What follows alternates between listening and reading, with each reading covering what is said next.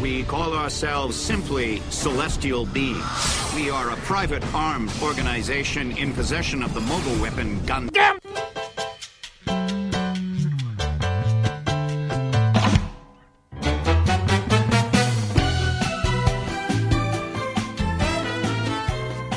Hey everybody, welcome to episode, whatever the hell it is, 17 of Gundam at MHQ.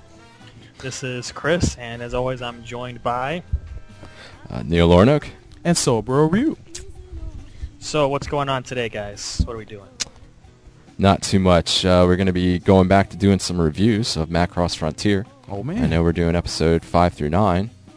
So, and we'll be doing the Gundam Roundup with 0080, War in the Pocket, and the first installment of Gundam Live. Live calls. So, well, if there's nothing else, I guess I will jump into my installment of Neo's News. And as the last couple of episodes that we recorded, it's been kind of slow on the news front. Now it's pretty busy. So I'm going to jump in here full force, and a lot of the news that we have right now is dealing with Gundam 00. I guess it's a pretty good show.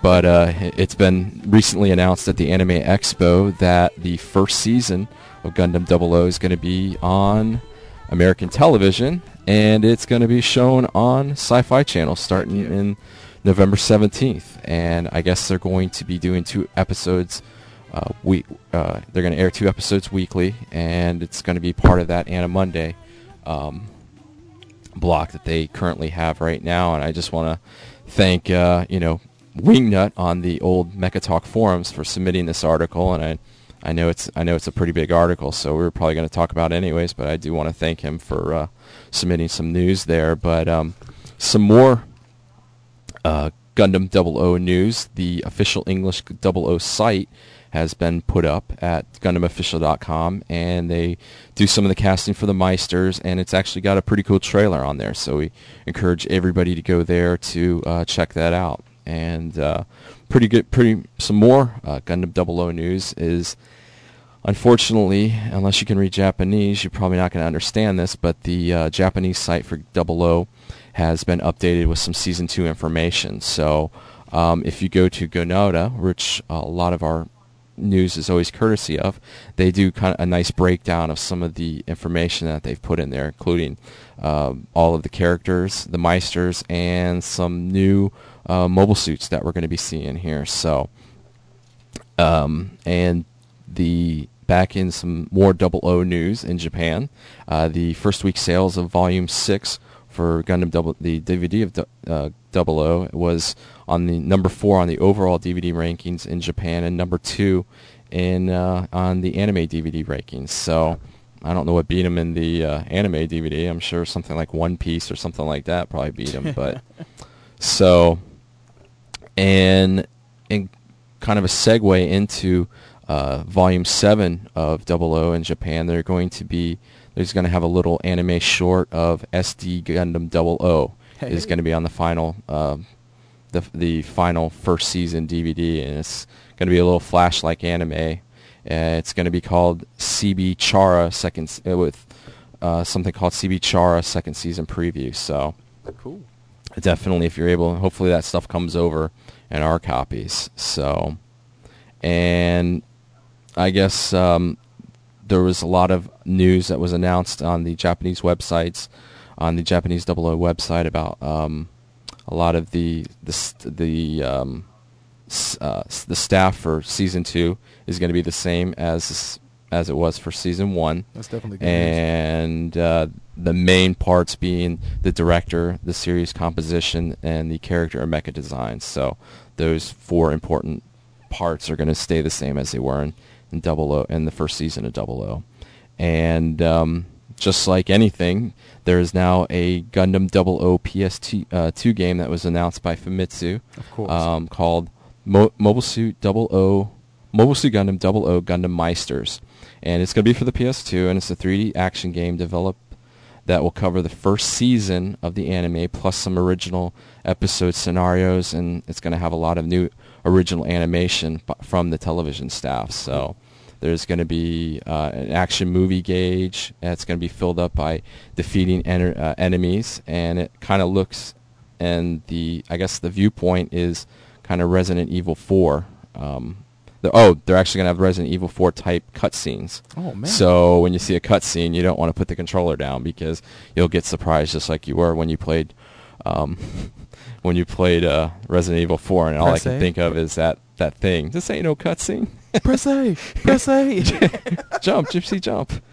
But I guess there's going to be Spaniard zombie mobile suits in Gullible game. Yeah, it didn't say that, but I guess they're going to be just having the same thing with the interactive cutscenes. Yeah, you never know. Yeah, you do never know. But I guess the game's currently about 70% complete, and the release date in Japan is October. So, and if you go to, there is a link on Gonoda with that goes to a Famitsu article, and it shows some of the screenshots of it, and it looks pretty good. I went and checked it out. So, and they actually have it. They have it divided up by each Gundam and each Meister. So there's about 4 or 5 picks for each Meister. But last couple of little things here is that there is going to be, guess what, a Gundam Expo in Tokyo in 2008, and it's going to be held August 12th to the 17th at Sunshine Cities. And I guess it's an ongoing event that they always have every year, and of course they'll be having all the latest Gunpla figures, video, and games, and they'll also have a lot of limited edition merchandise. So anybody that's fortunate enough to be in Japan during those times, definitely check that out. It's August 12th through the 17th. And some more game news. I guess Operation Troy did really well, ranking number 10 in its first week of sales with about 28,000 copies sold. So, man. And two more Xbox 360s were bought. Yeah, and this is kind of weird too. Is they added some new downloadable maps for that game. They have a Seattle map and a Hong Kong City map. So the Seattle map is like 200 points, and the Hong Kong City map is actually free, which that's kind of weird. I'll be the first to say it. I like to form a Gundam crew when this game comes out. All those listening, you got Xbox 360s. When this game hits the States, you'll be hearing from me. Yeah. the 2 guys that are going to have 360s and buy this game. Oh, hateful. That's all right, Sony boy. Well, I'll let that one slide for now. No, I'm not saying it as a Sony boy. I'm just saying who's going to actually buy this game. Yeah, I agree with Chris. I'm not knocking the system, which I normally like to do anyway, but no, seriously, who's going to buy this game? You don't think anybody's going to pick this up in the States? I mean, given that it has kind of a Battlefield 2 feel. You and maybe you, I hope. I'll see. I don't even know if me, because I don't even have Dynasty Warriors. I gotta say, having not played this game though, but sometimes you can try a little too hard. And the fact that they're like trying to run away from this as much as being as possible as being an anime game, and be like, yeah, it's mobile ops. Like, come on, who are you fooling here? True. You think that just because you call it mobile ops that nobody's going to know it's a game based off of Japanese giant robots, and you're going to appeal to the Tom Clancy gun shooting maniac type of fans? Probably not. Well, it's funny that we're talking about this game, because in another listener submitted article that I got, and this is courtesy of Batosai28, he showed me the link that it's actually up on the GameStop website right now, the mobile ops, and I guess it's going to be being released in October 1 of this year in the U.S. So anybody out there that likes to support GameStop, go and put your pre-orders down. If not, I'd probably try Amazon. I wouldn't go by that as a date. That sounds very generic. Usually that's saying it's shipping that's on October 1. That sounds like one of those placeholder dates that game companies usually put up. So I really doubt that that's the official actual date. Yeah, I doubt it is, but we'll definitely we'll let you know the official date, I'm sure. But last little thing here is the another game, Gundam Battle Universe. Famitsu had another article, and it's covering 4 of the new missions that are featured in this, and they're from Double Zeta and Char's Counterattack. There's one going to be called Start Double Zeta. It's going to be from the AUG side, and then they're going to have the boy from Shangri-La, which I take it's going to be based on the Neo Zeon side. Char's Second Wave, Earth Federation Forces, and Char's Return on the perspective of Neo Zeon. So, man. I was kind of hoping when I saw they had some stuff from Double Zeta, they would have Journey to Moon, but thank God they didn't do that. Well, darn. But I know Chris is disappointed. And depending on, I can't even live with myself. Oh man, get ready to jump off that building. And depending on how quickly we get our episode up here, this may be dated, it may not, but for all those people fortunate enough to go to this year's Comic-Con, there is going to be a limited edition GFF RX78-2 version, Kai Comic-Con clear version for $30, and I guess it's limited to 1,000 units. So it's done by Tashimi. They're the Bandai's collector focus label, and they're also going to have some new prototypes, products, and dioramas, I guess, at the Bandai booth. So, oh my God! All those fortunate enough to go, definitely check that out, and probably a cool little thing to pick up. So, sounds like you two guys better get in line. I know, man, probably. Fanboy in me is already there. I doubt it's. I doubt we'll have. There's 1,000 of them, so I guess I can buy 599 of them. Oh, and eBay the next day? Yeah, because probably be me, Solbro, and one other person. You say that now, and then there'll probably end up being a crapload of Gundam fans there, and then they'll be laughing at you, and you'll be regretting that you said that. Yeah, remember actually, to be honest with you, from my experience last year, any time that there's anything like limited edition, I think just the fact that it is limited edition, people buy it regardless, even if they're into it or not. So, I mean, I remember when I bought the Castlevania, that Neko limited edition thing. I mean, it was people didn't even know what game it was. So, like, a person in front of me, like, where's this from? Castlevania. What's that? And they're just buying stuff just because it's, probably because they could put it on eBay. Wait, how the hell does somebody not know what Castlevania is? That is ignorance, just telling you what I heard. That's hateful, man. That person deserves 2 slaps and a punch, man. That's beautiful. I just walked away, but that's it on the news front, and I'll just pass it over to Chris so we can get on to our first segment. Well, I don't have anything else to add to the wonderful Neo's news, so we're going to take a short break, and we'll be right back. You're listening to Gundam at MHQ.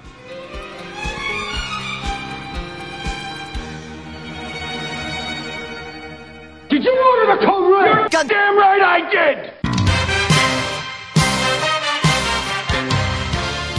Hey everybody, you got nothing to do in the dog days of summer and looking to spend some time with your buddies from Gundam in the Flesh? Well, if you happen to be in the Miami area, come on down to YusumiCon 2008. Runs August 1st through the 3rd, and on the 2nd you'll have a live recording of Gundam, just like we did a few months back at MegaCon up in Orlando. So I'll be joined in person in my home turf this time by Neil Lornock and Solbro Ryu, and we'll be painting the town red and talking about all things mecha and Char red, that is. Exactly. Right. So it all goes 3 times faster. So just like MegaCon, we're going to be having a trivia contest, questions from the audience, and prize giveaway. Prizes. So definitely encourage anyone to come out, and if you can't make it, then at least you'll get to hear the episode.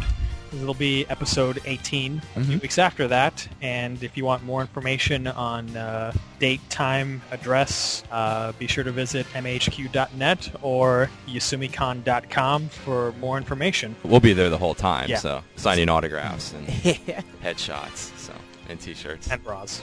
And bras. And breasts. Hopefully so. But come join the show that's hitting more spots than White Base, Gundam, at MAHQ. You see us struggling in the car. You walk up, you open the door, and you say, "You're lying, George." "Oh, hey you, get your damn hands off her." You really think I ought to swear? Yes, definitely. Damn it, George, swear.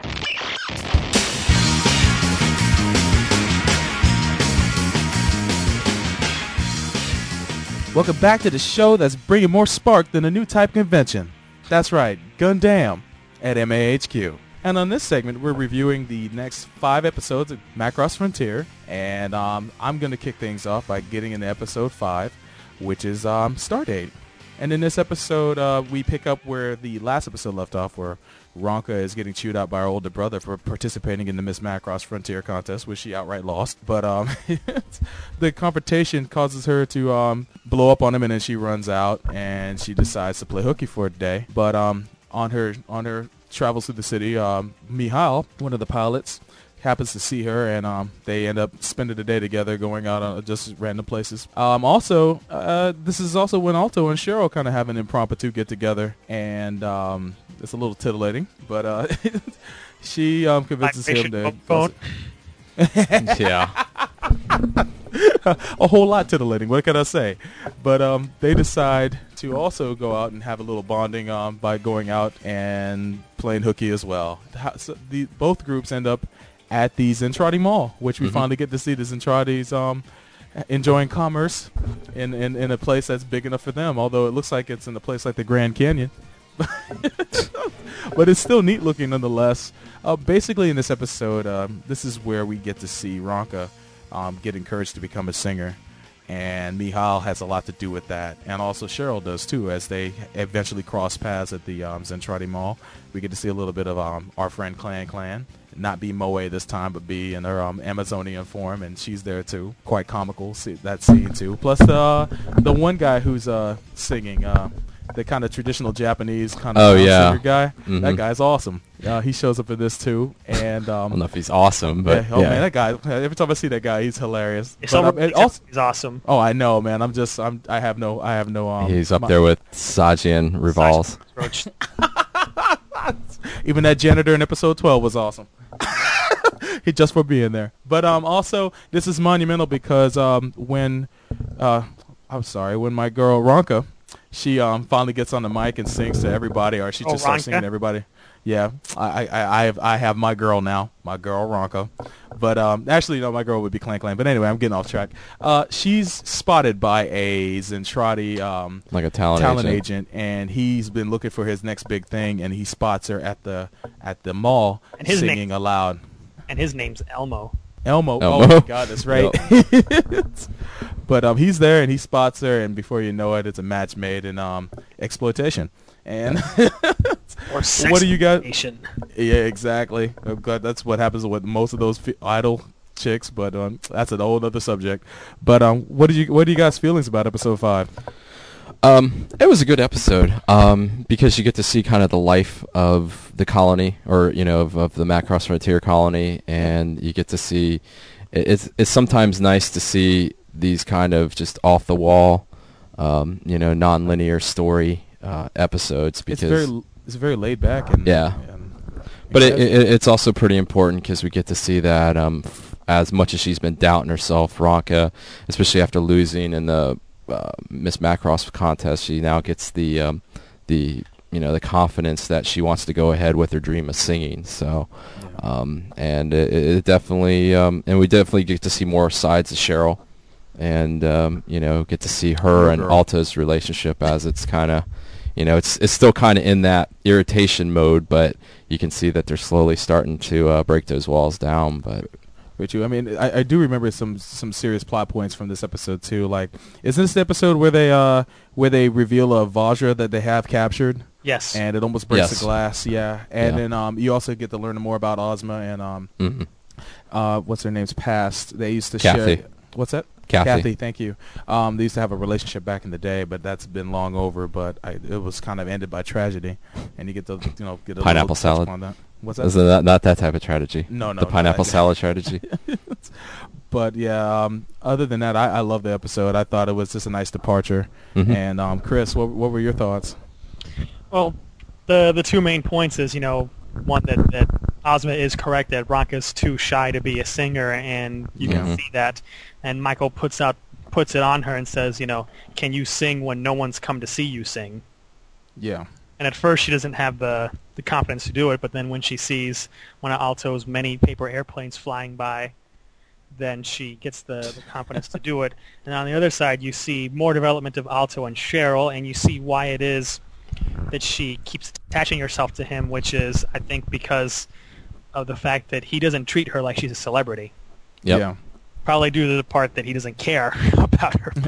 But Probably. he doesn't treat her like a celebrity, and I'm sure that, she's surrounded by so many fans and sycophants and followers that, it must be really nice for her to be with someone who doesn't care that she's like, the most famous singer in the galaxy and just treats her like an average girl, which is why I think she keeps coming back to him. So those are the two important parts that I enjoyed about the episode the most. Yeah, I'd have to agree with that. But it was a solid episode and like a nice character development episode that I enjoyed a lot. And as in Frotty Panties and Hippo Cows. Yes, yeah. Indeed. Yes, indeed. That's always good. But moving on to episode 6. Yeah, it's episode 6 is entitled "Bye Bye Cheryl," and this is where we see Elmo, this talent agent. He's asking Ozma that he can represent Ranka because he feels strongly about how she can sing and perform and everything like that. So we get to see that, and we see that Cheryl's preparing for her last show. And because she's going to be leaving to go back to the Macross Galaxy colony after this show. And then, we get a little bit at the school. Michael's teasing Alto because I guess when he was at the mall, the Zentradi Mall, he saw him and Cheryl together, and he's ribbing him because he saw those two kiss and everything. So Ozma finally gives in to Elmo and says, that's fine. You can represent Ranka, which she's basically surprised as anyone. So you get to see that. And finally, as we're seeing Cheryl, she's preparing. She's doing like a dress rehearsal for her show. They get a call. And her Grace gets a call, and then she's told about what's happening when it comes to something happened with the Macross Galaxy colony. And I guess just about when she's about to go on for her last concert, the president of the Macross Frontier colony, Howard, comes on and says that they have an emergency regarding Macross Galaxy, and they see that they were attacked by the Vajra. And of course, Cheryl, everybody's surprised about this, and they then invoke an emergency order, mobilizing all the pilots and all the SMS pilots. So that's when we get to see later that Ozma calls up Ranka and lets her know that everything's going to be all right. Nobody's going to get killed. None of the pilots are going to get killed. Everybody's going to come back. And then we get probably one of the best things about this episode is we see that they're, in true celebrity coverage, that they're having a press conference with Cheryl about what happened at the Macross Galaxy colony. And, they're asking a bunch of questions, how she feels and everything like that. And somebody says, well, is your concert going to still continue to go on? And then she just gets in that guy's face and is like, why wouldn't it go on? And then it brings us to, the nuns. Pilots are deployed. They put a scout unit out there, and they detect some of the ships, the fold signature, some of the Macross Galaxy fleet ships. What's waiting in the rings is a little bit of an attack. We have some things going on here, but before that, Cheryl gives Alto her earring for good luck. They launch, and then pretty much ends with Ranka basically reaching the concert hall. And she sees that the Macross Quarter, which is the battleship attached to the Frontier, fold away because they're doing the preemptive strike on the Vajra. So, any thoughts on this episode, guys? That's a nice build-up episode. I mean, it gets you ramped up for the next step. But I liked it. I initially forgot to watch this episode because I was blowing through the episodes and I skipped it. But I went back and watched it, and I thought it was just a nice what was it, a prologue to what was going to come next. Yeah. And just more connection between Alto and Cheryl. Yeah. And some other things. But Chris, what did you think? Yeah, I thought it was a pretty good build-up. You've got, at the end of episode 5, the, fighter from the galaxy who appeared and says that they're under attack by the Vajra, and now finally you have the president sort of making the bold move, which you don't see too often, where he basically comes out and tells the public the truth of what they know about the Vajra. Yeah. Obviously, Leon's a sneaky bastard and always knows more than he's letting on. It's pretty surprising that the president sort of had the guts to come out and tell people, at least what he knows to be the truth about the Vajra, and say, hey, we're going to go help our friends on the galaxy because they're under attack. And you got the further development of, Alto and Cheryl, and obviously some anticipation on his side because this is his first real battle. Before he just had that one brief skirmish while he was on his training flight. So this is his first major battle as part of SMS. And just sort of a great way to show everybody gearing up for combat. It was a little bit slower than some of the previous episodes, but it was definitely a nice build up for for the upcoming battle. And it's the we're saving the budget episode. Well, not only that, but I was kind of surprised though that they came out. That Howard was so open with the frontier people, the frontier colonists, about what happened to the galaxy colonies.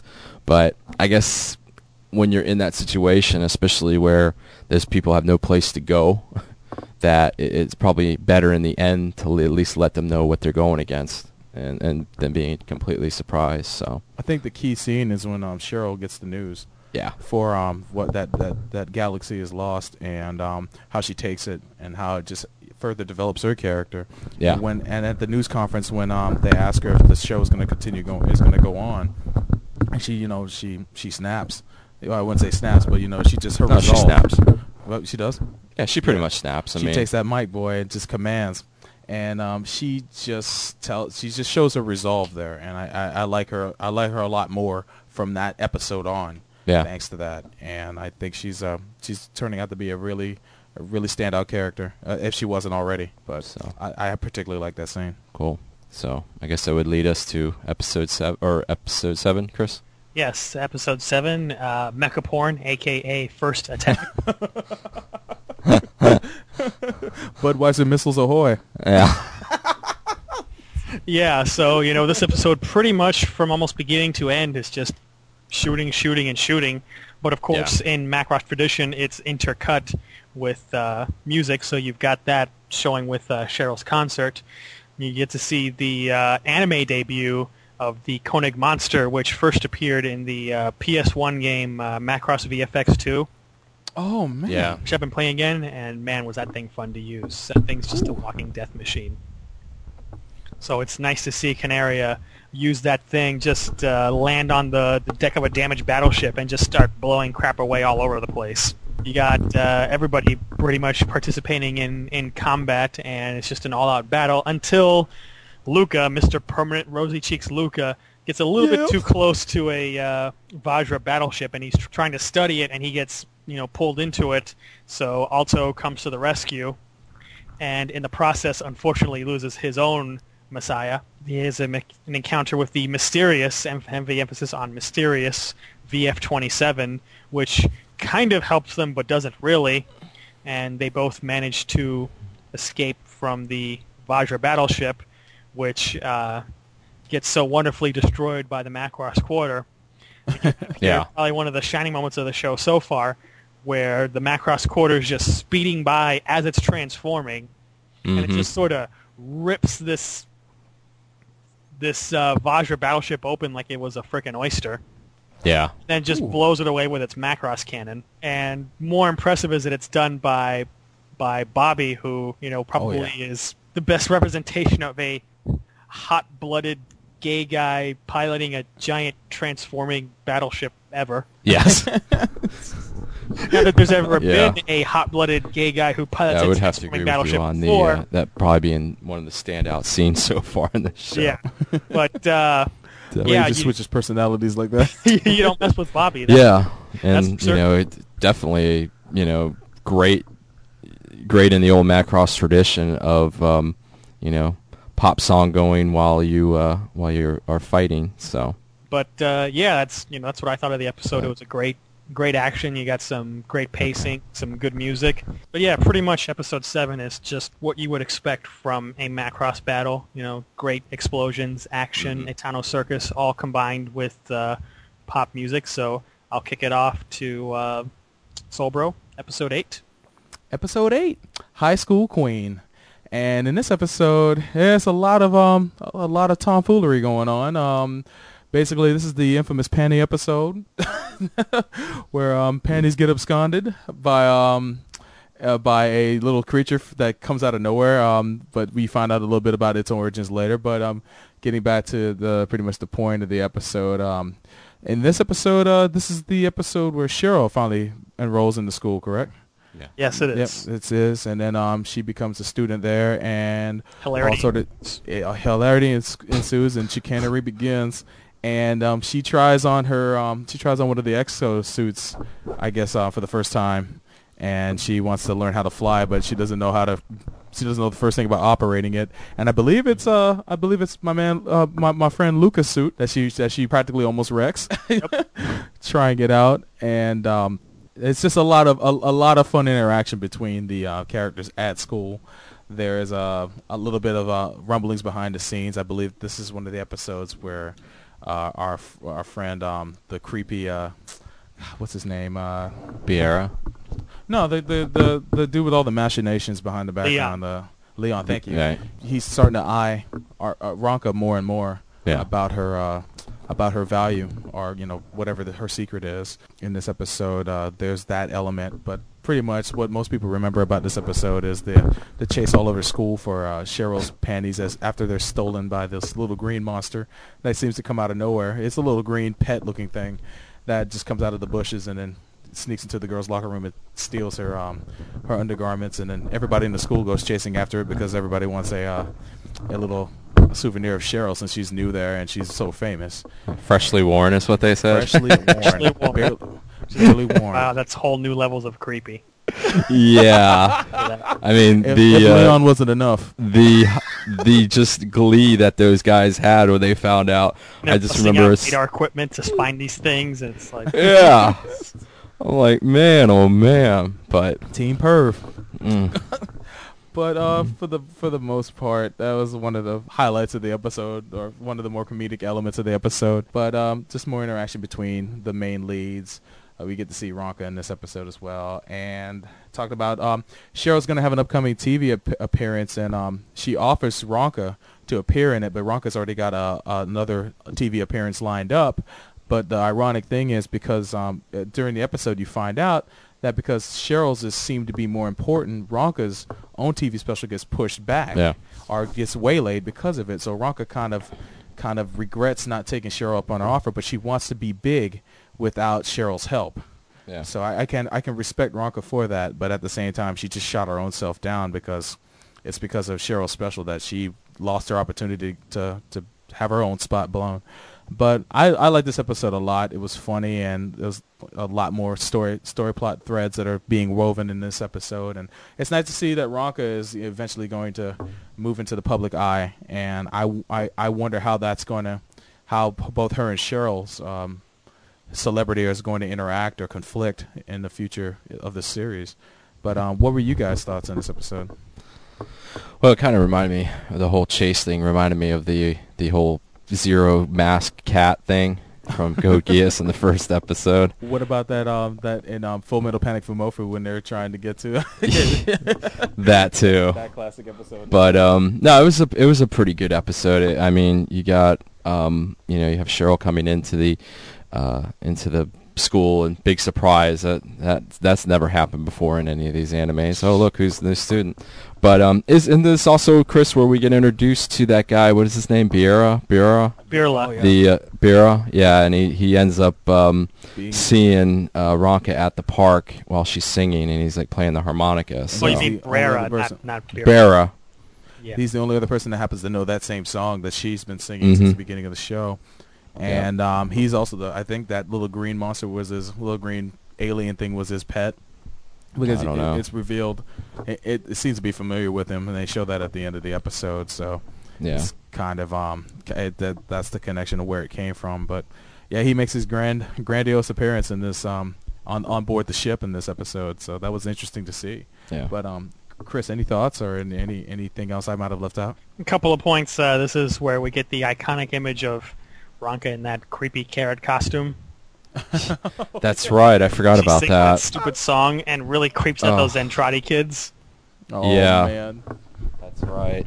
It's like, yep, well, you got to start at the bottom of the ladder and climb your way up and take a couple of knocks. So that's what Ronka has to do in the carrot costume.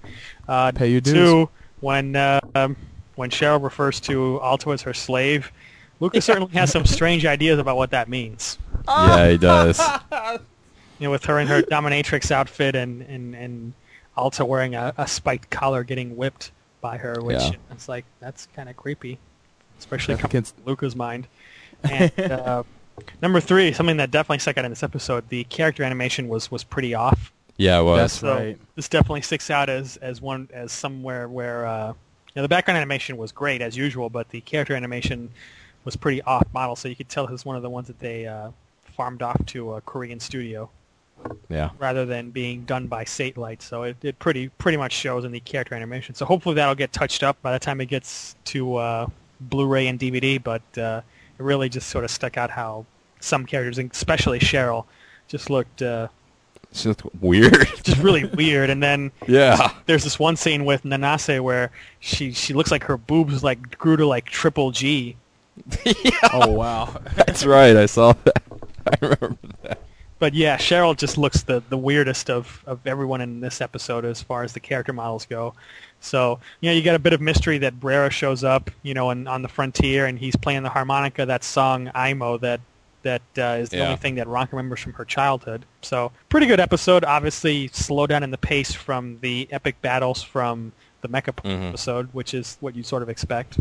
Yeah, definitely a big departure from the previous episodes. So, But last but not least, we have episode 9, which is Friendly Fire. So now we have kind of a character introspective thing outside of Alto or Ronka or even Cheryl, and it was kind of weird at the beginning when you see somebody getting focused on that hadn't been focused on before. You're thinking they're going to die, but we'll kind of get through that. But we see that. Michael is basically on an asteroid trying to snipe with Alto and Brera's VF-727, and he's kind of, Alto's struggling because he's still pretty much learning the ropes. We see that Michael fires and misses and actually hits Alto, and he's complaining that... Well, actually, no, that's later, because this starts off in the middle and then jumps back earlier. That's right. It just fires and you don't see the outcome. Yeah, you don't see what's going on. And then earlier. Yeah, so, and we see that, we see more interaction with Cheryl and Grace doing some more, she's in the Exo gear, getting some practice time with Michael and them. And we then see that there is a Nun's pilot is calling for some reinforcements because, of course, we have another Vajra attack. And this is when Alto rushes in and attacks a red Vajra mech and is chasing it through a asteroid field. So, and then we see that he's going around, the mech escapes. Alto, Alto then gets caught up with that Vajra, and Michael fires and basically then hits Alto. True. And then we have a big confrontation later on about, in the hangar about what's going on and why he's shooting on a teammate, because Alto took it pretty personally, which I guess anybody in that situation would, especially when Michael's supposed to be such a great sniper. So, but there's also the fact that they have that rivalry between them, and he accuses him of doing it on purpose, which was all the result of a comment that Grace made about it being a shame what happened to Michael's sister, which has him distracted at the time that he fires. So we thought it wasn't intentional, but it leads to that very amusing scene where Michael's just beating the crap out of Alto, and just I know. Nuts. Yeah, because you get to see that he's it's the first time that we really see him kind of lose his cool too, because he just seemed like that kind of easygoing guy, and that whole confrontation there. So we see that what's his face, Clem is thinking about Michael, and about some of the things about us. So there's definitely a little bit of love interest there. So Michael actually goes out later on and starts doing some practice sniping, and is basically, because of the comments that Grace made earlier, reminded of his sister Jessica and a bunch of her funeral, and we find out some of the things that happened to some of the things in her life that she took care of him, and she was like an ace sniper back in the day herself, but something had come on, and and Clem Clan actually comes out and starts talking with him while he's practicing, and they have kind of a good exchange there about about his sister and if he's thinking about it. And then of course Michael has to joke about everything, and which is actually kind of funny, saying that if in her MyClone form he'd probably be arrested if he touched her. which was kind of funny, so we get that interaction, and we can definitely see that she has got some feelings for him, because she just kind of goes away crying after that whole exchange. So we get Alto is speaking with Cheryl, and she's talking about some of the promotional video that she's doing for the people about the Macross Galaxy, and how nobody should forget about it. And she gets into the conversation with him about why he's going to school and why he's in the SMS. So it's a pretty good thing with those two. They're starting to get a little bit more comfortable with each other, and a lot more feelings are starting to pop up on both sides. And then we see that Ronk is out, working again, handing out some promotional items, and just kind of doing what she needs to do. And then she sees Biera across the street, and then of course he vanishes. Like we've never seen that before. So we get back into space, and we see that Ozma's telling there's another Vajra attack. Ozma's telling to find anything they can about the Vajra and to bring it back, and then at the same time we see Biera launch in his VF-27 and receive orders from a woman to destroy the Vajra nest, and make sure that SMS doesn't get any of the information that they're trying to find. So pretty good space battle here, and this goes back to what we had at the beginning, where where Alto and Biera are locked in combat with each other, hand-to-hand combat, and they're Valkyries. And basically it's a pretty cool exchange where he's telling Michael to fire and you can surpass his sister and all this other stuff. So and then we find out that of course his sister Jessica, she had committed a crime. She was court-martialed because she had did friendly fire on her superior, which actually was her lover at the time. So there's a big kind of scandal about that. So her freshly ex-lover. Yeah, yeah, that's right. Didn't they break up that day or something? But he finally fires, and of course, everything is good on that. And then pretty much ends with Luca and Michael at the cemetery by Jessica's grave, and just kind of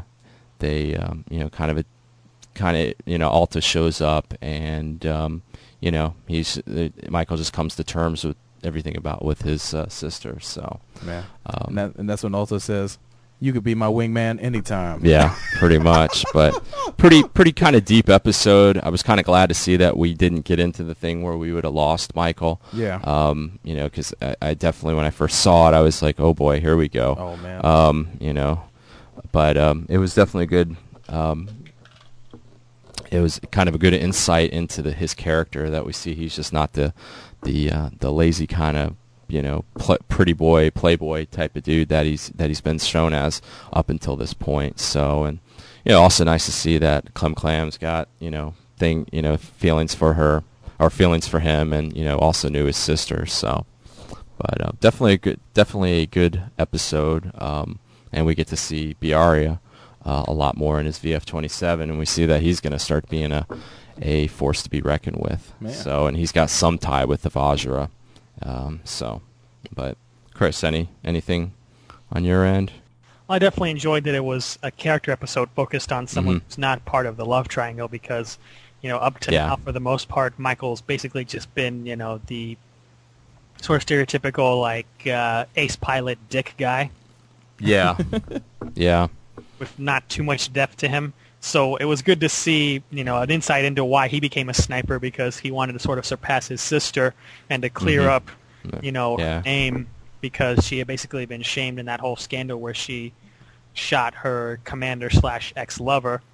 Right. And we also see that Clan and Michael were childhood friends, and you have this ridiculously cute image of, her as a kid. Yeah. Playing, swinging for him. Yeah. And just swinging him in the air. It's kind of interesting.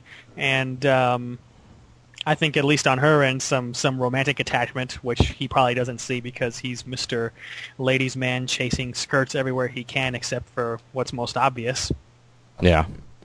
And, we see more of Brera being an obstruction and, flying around and destroying a Vajra egg, which curiously is inside a wrecked nun's ship, which, raises some interesting questions there. And, you wonder why it is that he's so adamant, or at least people who are ordering him are so adamant about, SMS not finding out about the Vajra.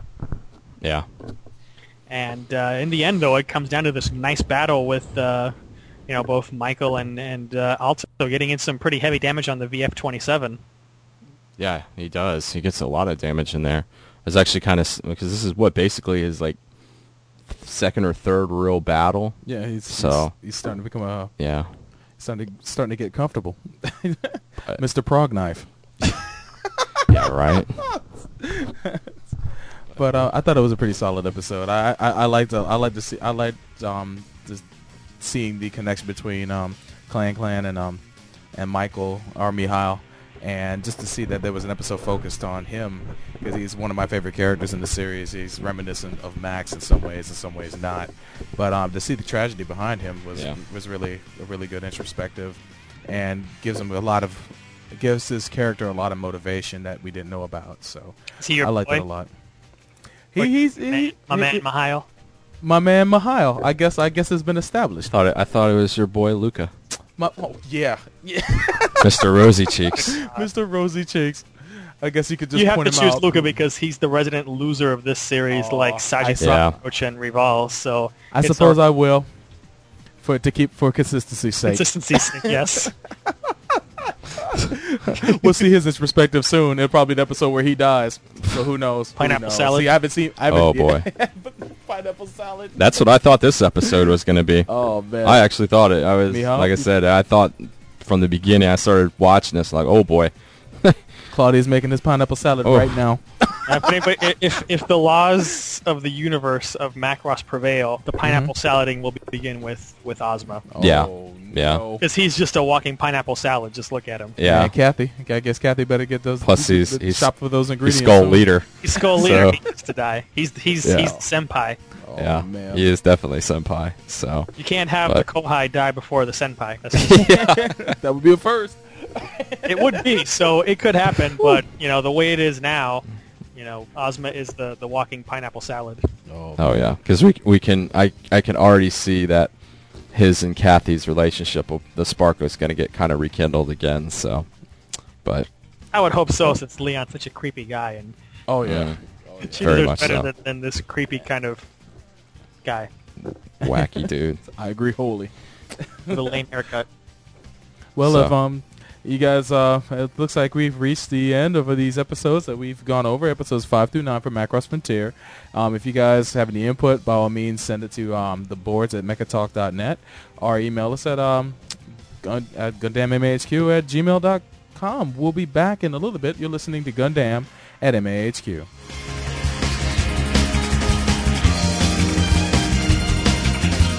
Suddenly, there was a terrible roar all around us, and the sky was full of what looked like huge bats, all swooping and screeching and diving around the car. And a voice was screaming, "Holy Jesus, what are these goddamn animals?" Can't you see that you are sweet? Oh, let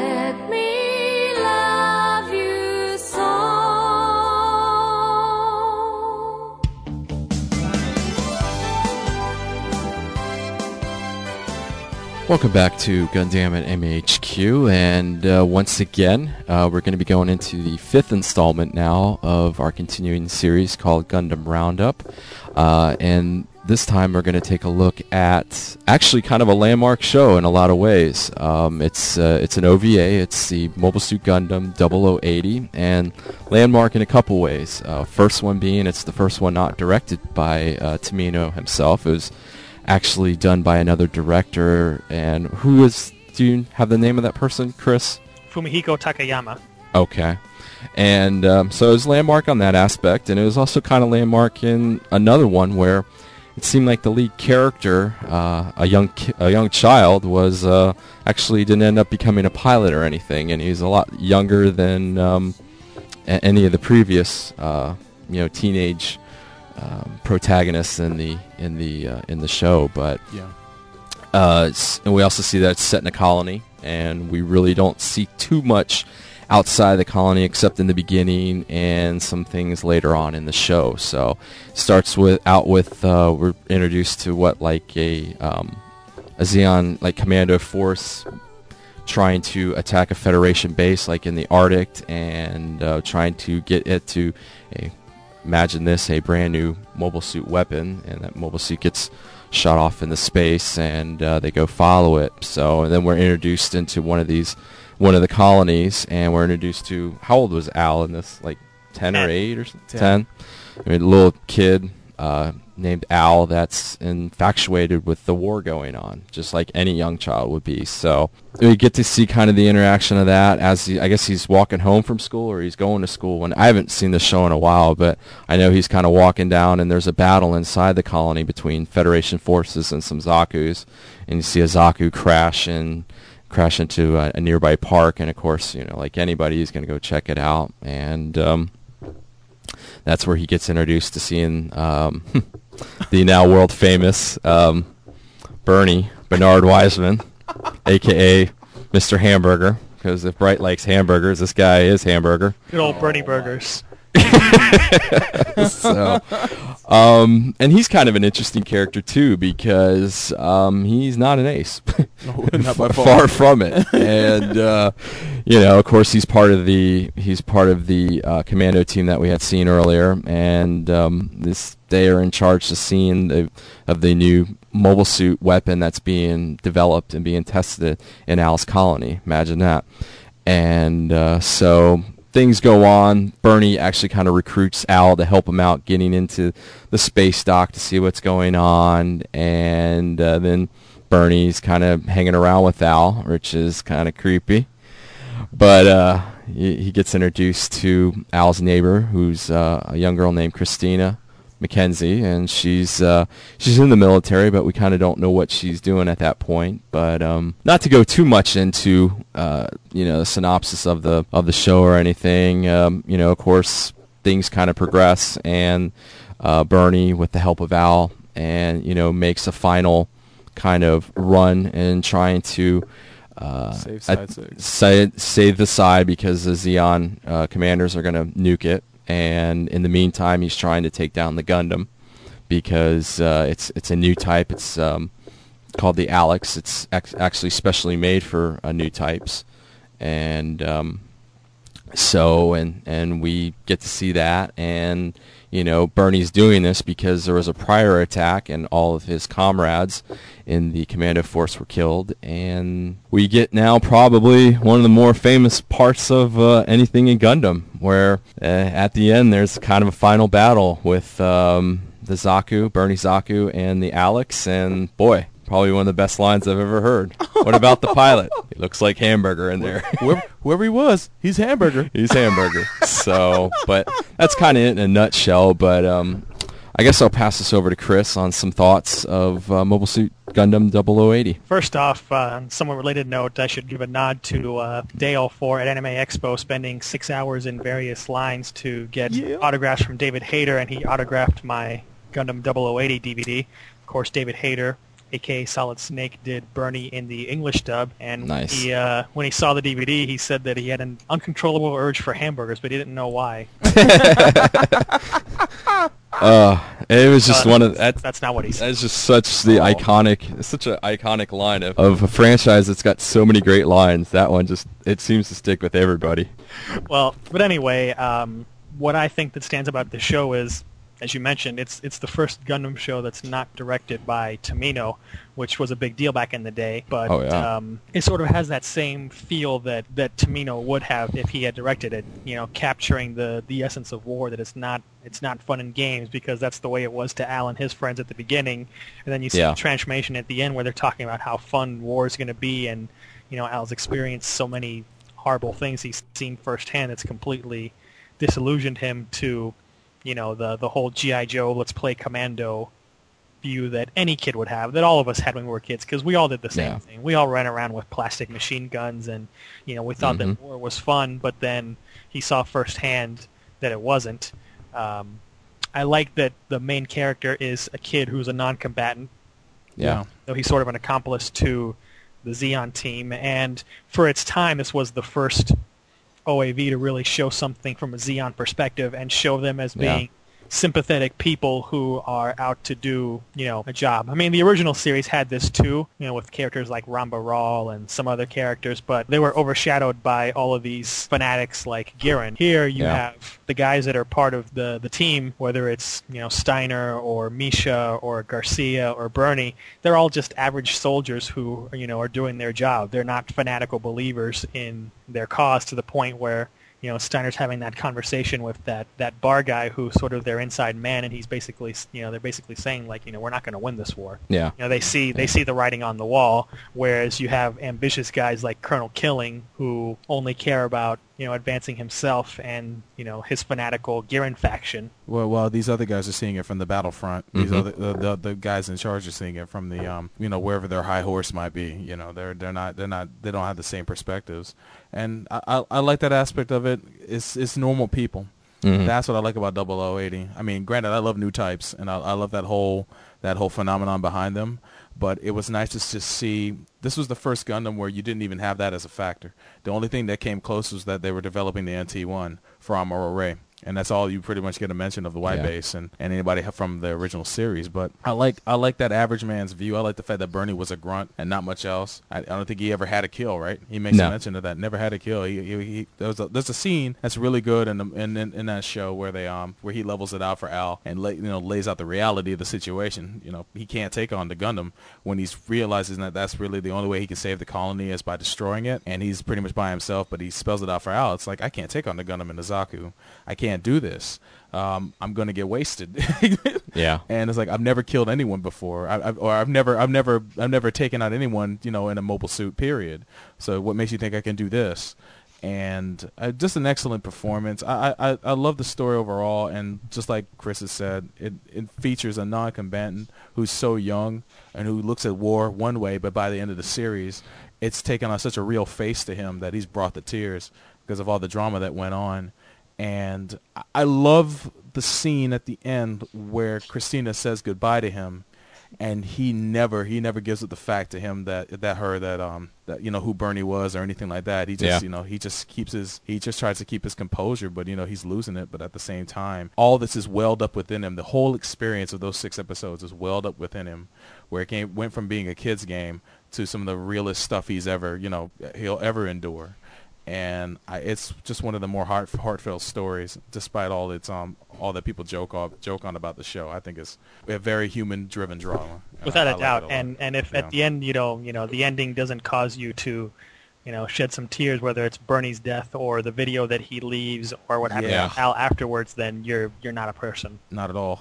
Or when Christina asks where Bernie is. Yeah, and Al have you seen Bernie? He's just falling apart and can't bring himself to say anything. He's like, well, Bernie will be sorry that he missed you, and that's the most he can manage to say. But yeah, it's definitely. I mean, it's such a departure in Universal Century from the other shows. I mean, and even from the ones that we kind of haven't covered yet, that come on later, but you know, it was kind of interesting to see it on the aspect of just a civilian and not a civilian that's thrust into the conflict. Now he's thrust into it, but he doesn't play a real active role. Yeah. I mean, he's like Chris said, he's more like a little accomplice, and what his father worked at the space docks or something, or and he knew how to kind of get in there because he's always sneaking in to watch the ships come in. So yeah, I mean, it has got kind of some weird things to it, and we've discussed it before on shows and weird things there. But other than that, though, it's a pretty solid show. It's got a lot of first, like the first female Gundam pilot. Yeah. The first time Azaku ever came close to defeating a Gundam. Yeah. Although at great cost. It has the first female Gundam pilot because we know that before that in Zeta you had Emma. So as far as UC chronology goes, this is Christina, the first female pilot. That's very true. Chronological, but not production-wise. You're very true. But yeah, definitely, and just the first Zeon lead of a Gundam show, also, where you have one that's consistently throughout the show. Yeah, that's a major player. Although there's a Zeon, a Federation affiliated character, and of course a non-combatant. Although you don't see as much as Christina as you see the other two.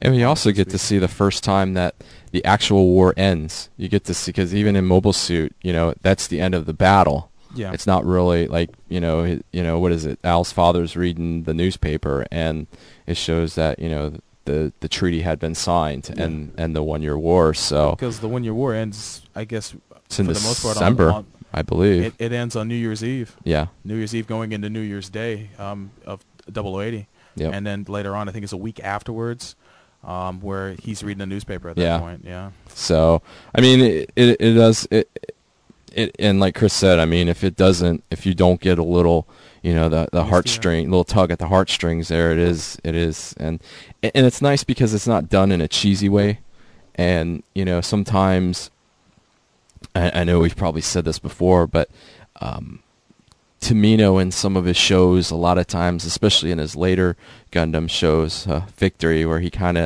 is forcing, the despair. Yeah. And this one, it's just kind of a natural progression, and it's not really forced, and it's definitely a must see. And I mean, for as much as we joke about it sometimes with the whole boy love thing, we know it's not the intent of that, but.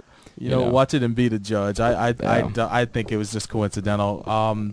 Just a little bit of trivia. I made an AMV to 0080, and you can find it on YouTube. It's called Bernie's Lament. We showed it to Chris, and he couldn't stop laughing. Yeah. And if my friend Shoji Rimura was here, he'd tell you all about his first experience watching that. I smell a new topic on the forums. Is Soulbro's video oh my God! No. Pedophilic? Yes or no? Well, my intentions behind it were very, very, very pure and homage to the series, and it's all about Bernie's struggles. He's the central character, but not just watch it and be the judge. And any comments let us know. Appreciated. But I don't really have too much else to say. Chris, do you have any closing thoughts or anything on 0080? The only thing that I didn't like about this show is the soundtrack, which can be pretty inconsistent. That's true. Music that are great, and then some that just sound really crappy. I'm not big on synthesized music, period, although the 80s was fueled with anime with nothing but synthesized, like keyboarding and whatnot. I'd rather hear a more orchestral sound to a Gundam series, and I'm not big on much of the music in the show, not even the opening and closing themes. I do like the closing theme probably the most. But the opening is terrible. What's that? The opening theme is terrible. I skip that every time. The end theme is very good and almost makes me kind of want to tear up. But I skip that too for those reasons. But it's other than that though, I dug everything else, especially since we talk about Macross a lot. A lot of the staff behind Studio New, I believe, worked on this show. Like Shoji Kawamori worked on the mech designs. No, he did. He did 0083. Oh, he 0083. Yeah. I take that back. But Haruhiko Mikimoto did the character artwork for this. Yes, he did. And he's very very well known for doing the character art for the Macross and the original Macross series and the first Macross movie. So plus many other shows. That's all I have to say. I loved it. I'm not in the mood to watch it all the time, but when I am, it's a tough watch. It's a tough watch, but it's a good stuff. I mean, it's good stuff. Yeah, I mean, and anything else, Chris? No. I mean, Okay. It's cool. definitely one of my favorite shows. It was the second Gundam series that I saw following the original series, way back in the day when I bought it on videotape. Yeah. Wow. That dinosaur format. And, I've always enjoyed it, and I've watched it plenty of times since then, just watched it recently again, and, it's still, in the 10 years I've been seeing this show, it's aged very well. Yeah, it has. Mhm. It has. It's aged very well, considering that next year it'll be 20 years old. Jeez. But I feel old now. But yeah, just kind of my last thoughts. I agree with both Solbro and Chris about the music. It kind of didn't feel right in a lot of ways. I mean, there are some parts that it's kind of good, but it just wasn't very consistent, and they could have conveyed a better musical direction, I think. But like I said before, I mean, I joke about it a lot, but it is a very solid show, and I think people would really like seeing this because it is such a departure from especially the Universal Century themed Gundam shows, and even a lot of the alternate century, because I don't think we've really had this type of take in any of the other shows. I mean, the protagonist always ends up becoming a pilot or the hero at the end. So, but this kind of concludes Gundam Roundup. The fifth installment, and I guess the next one would be, Chris. F91. Is it F91? Oh, so. We'll be getting back to Tomino produced and directed Gundam at that. But hit us up on the Mecha Talk forums with some of your thoughts about Gundam 0080, and we're going to be concluding this, and we'll be back in a few. You're listening to Gundam at MAHQ.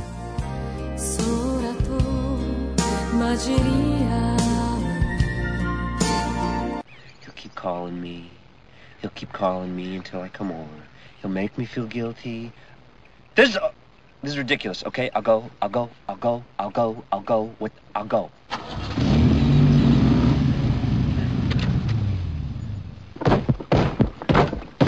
Damn it! Striking out on finding your favorite manga, anime, or series merchandise nearby or online? Lost when it comes to finding pop music from Japan, Hong Kong, and other Asian markets? Well, then Florida Oriental Trading is here to help. If you live in the Central Florida area, head on over to the intersection of Colonial Drive and Mills Avenue near downtown Orlando. You'll find FOT right next to the CVS Pharmacy. For those who live abroad, find out more about our favorite store online at FloridaOrientalTrading.com or call them directly at area code 407-895-0650. FOT carries a large selection of merchandise such as art books, t-shirts, posters, wall scrolls, soundtracks, PVC figurines, models, and much, much more. Also, it's a great place to find imports of your favorite musical artists and the latest films from Japan, Hong Kong, and other Asian countries. Last but not least, Florida Oriental Trading is not only home to the best selection of anime. Damn it! Who typed that on the teleprompter? For the last time, anything you put on that prompter, he will read. We'll do it live. Okay. We'll do it live. Do it live. I'll write it and we'll do it live. Fucking thing sucks.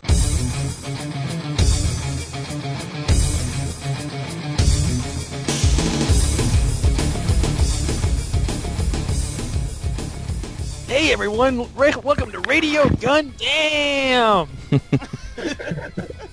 Sorry. This is Chris.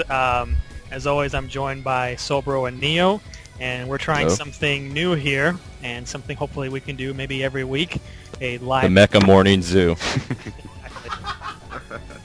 So we got a couple of callers on the line Skype here today. So one by one, introduce yourselves. You can give your real name if you want, but at least let us know what your username is on Mecha Talk. So let's go first down the line in Skype alphabetically. Alex. Hey, I'm Alex, or Snoop619 on the boards. How you doing? Not bad, thank you. Tell the world where you're calling from. I'm calling from the UK. Oh, nice. Man, coming live from I have no euphemism for this one. All hail Britannia. Yeah, all right. For Britannia, that's right, man. Yeah, but Britannia's America, so he should be saying it to us. That's true. Damn Britannians. That is it. And next. Oh, I'm Dan, aka Bapticide28 on the forums. Where are you calling from? Boston. Cool. Yeah. Right on. Not quite Boo as Celtic. Oh, man, hold on. The town of Todd Gittes? Welcome, man. Thank you. That's the local hero. I am. The Departed. And next. Gundug 0079. I'm the goose on the board and stuff. Nice to be here. I'm calling from Ohio. Nice. Go Buckeyes. Yeah. Go Buckeyes. Last. Hello, I'm Phil, V2 Buster, on the boards. I'm from Canada. I would like to request purple earrings, Radar Love. I'm sorry, we have to ban Canada from this call. Oh, man. Again? No rush? No request of rush? I was tempted, but that's just too obvious, really. Oh, man. No Bryan Adams? Or Celine Dion. We've already met our quotient of Canadians by having Peter on last episode, so you're gonna. Peter's my boy. Hey, my father's Canadian. Not just a Canadian though, but a French Canadian. That takes a lot of guts. Oh God, that's even worse. Yeah, that's what I am. I feel even more repulsed. No, Thank you. So we don't really have much of a plan for this call-in session. So what we just had in mind was people call in and ask a question or give a comment. Guess we might as well start with you, Phil. Okay, got a question? My first question is for Chris then. Did a super robot kill your family when you were young? Because you seem to hate them a lot. I mean, where you got that impression? The site has none of them, and you never talk about them on the show. So that's just comes off that you're discriminatory against super robots. Well, we do have a Gurren Lagann section.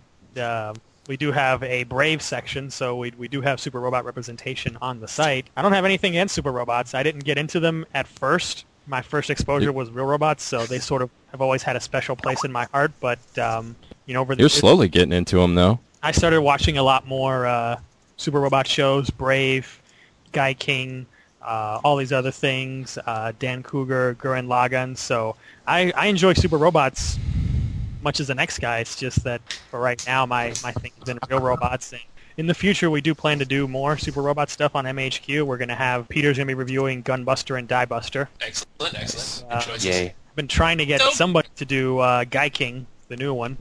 And at some point, want someone to do more Brave stuff as that becomes more available. Try to get Corey back on Gal Geiger. So there is going to be super stuff, and as far as Gundam, there's just so much stuff to talk about. We just haven't gotten to Super Robots yet because there's so much crap that's on the air now that we have to cover. So they happen to all be Real Robot shows. So that's the reason for that. Yeah, you don't realize how many topics that we have kind of just sitting and waiting when it comes to Gundam, especially lately, like the beginning part of this year. There was just so much stuff that started coming, and then everybody with all their suggestions on the boards. It's just, unfortunately we have other jobs, so if we could do it every day it'd be cool, but yeah, I'm sure we'll be getting to it though. It also brings up the fact that we were kind of brought up in the age of Real Robots too, where we didn't really grow up in the 70s and get to see a lot of Super Robot shows, and they're kind of getting leaked to the States as time goes along, but there's always the internet, and there's always pulling off the classic ones. It's just a lot of groups don't subtitle them all. Like I would love to watch all of Muggins Z, and I'd love to talk about that on the show because that was a pioneer right there. Or one of those. But I know Gal Geiger is coming, just like you guys said, because Neo's seen all of that show and he thinks it's one of the greatest shows ever invented. And then there's always Nadesco, where Geki Ganger is also lumped in with that. Well, we don't have to talk about Prince of Darkness if y'all don't want to. Thank you. I figure it'd make great radio.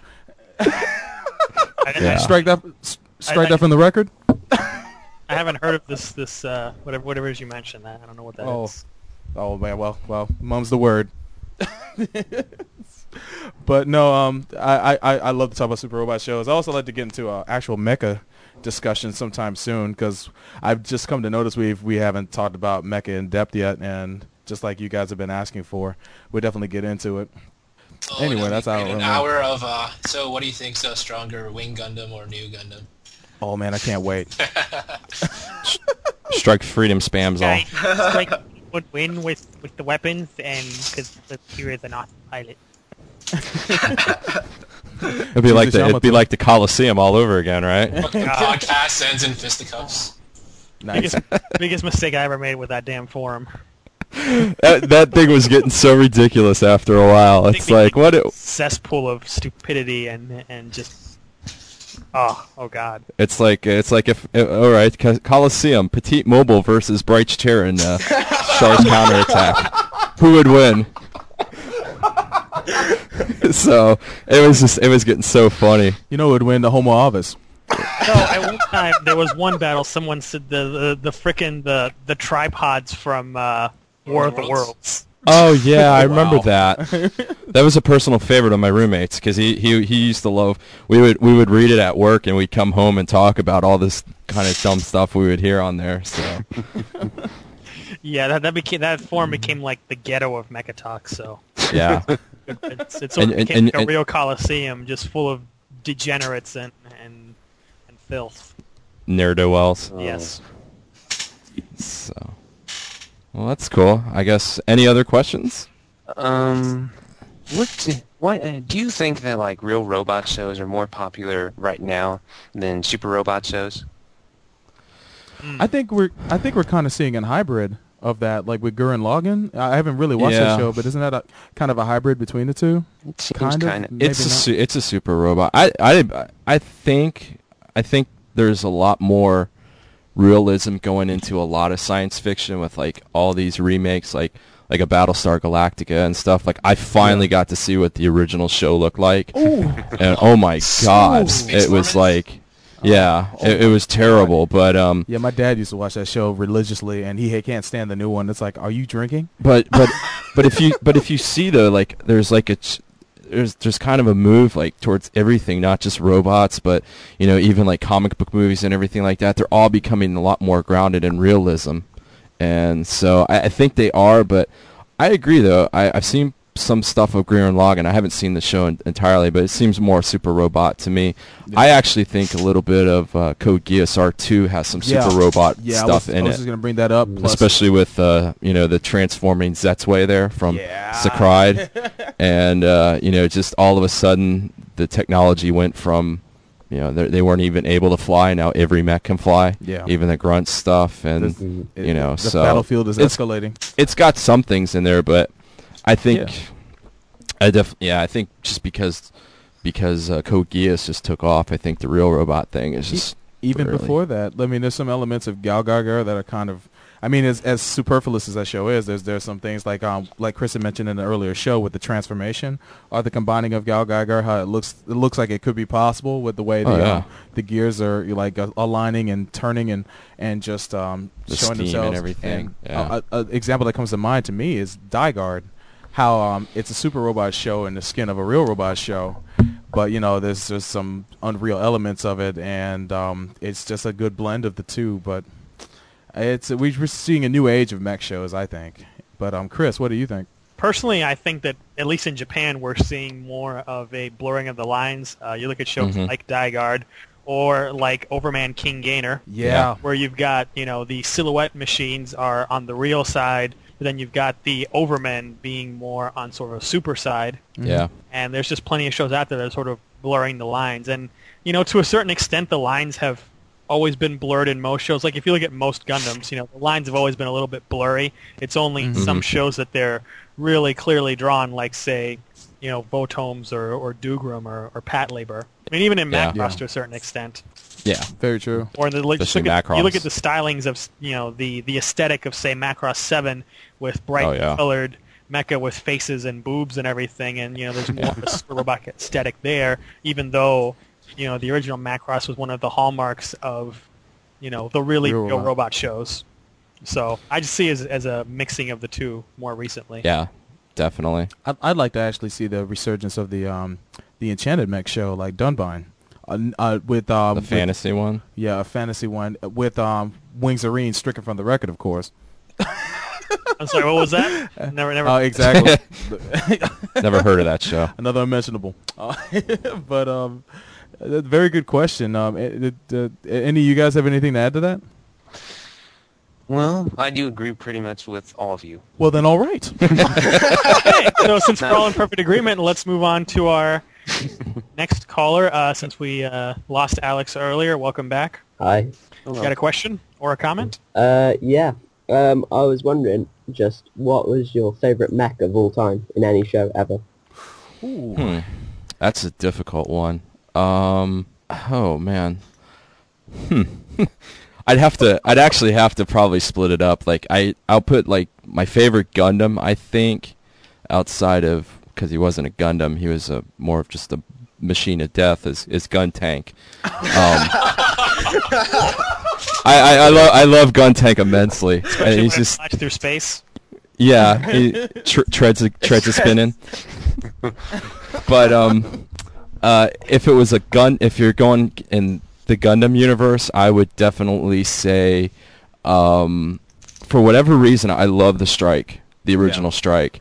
I just thought it was such a kind of a cool concept with, all the things on it, and it looked very kind of real world, like, because it was so lanky and skinny, and I like that one. I think it's I think the Strike is probably one of the better redesigns of the RX-78. Yeah. And I think I have I know a lot of people don't like Gundam or are not big fans of it, like, but they love the design of the Strike. Yeah. Neo and I both have a friend who just built the perfect Strike. Well, I built one too. And you built one. You built I have both. I have the Strike and the Skygrasper. Yeah, man. And he built one as well. And he says, he's not a big Gundam junkie, but the Strike, he calls the Strike, quote unquote, sexy. Yeah, it really is. But I would say any other like mecha, I like the. Which one was it? The Chris, you'll probably have to help me on this. The mind controlled one in Macross Plus. Oh, it was the VF-21? Omega 1. Yeah, I like that one. And more than the 19? I don't know. There's just something cool about it. I think it was more the paint scheme, but I like that one. Other than that, probably, I don't know. I'll let you guys, and I'll think about it. I'll think about if there's anything else, but... Go ahead, Chris. As far as, Gundam goes, probably my favorite overall design, whether it's a Gundam or Mobile Suit, would be the Zeta, because when I first saw it, even before I saw the show, I just fell in love with it because, the sharp lines that it had and just the sort of elegance of the design and how it looked, for its time and still for now, so very different from the previous Gundams and from a lot of, the Gundams that have come since then. Yeah, the face was always a striking feature to me. Like, it's different. It's the Gundam. But they haven't copied that look on a face yet. They haven't at all since that one came. That's why I call it the 5-star stories Gundam. Otherwise, just a handful of other favorites would include the original Valkyrie from Macross. Any version of it, especially the movie versions. The YF-19, the good old Scope Dog, and the Ingram from Fat Labor. Yeah, Ingram is. I like that suit too, but that's it for me as far as my favorites. So it's on you now, Sobro. Well, darn. I am a big fan of the Zeta too. I love that suit. I think it's even the variations of it, like all the different ones they've come out with, model wise, and I'm particular to the red one from what's it? Gundam Project Omega. Oh, Armoros? Not Armoros, but the one that Johnny Ridden piloted. And it yeah.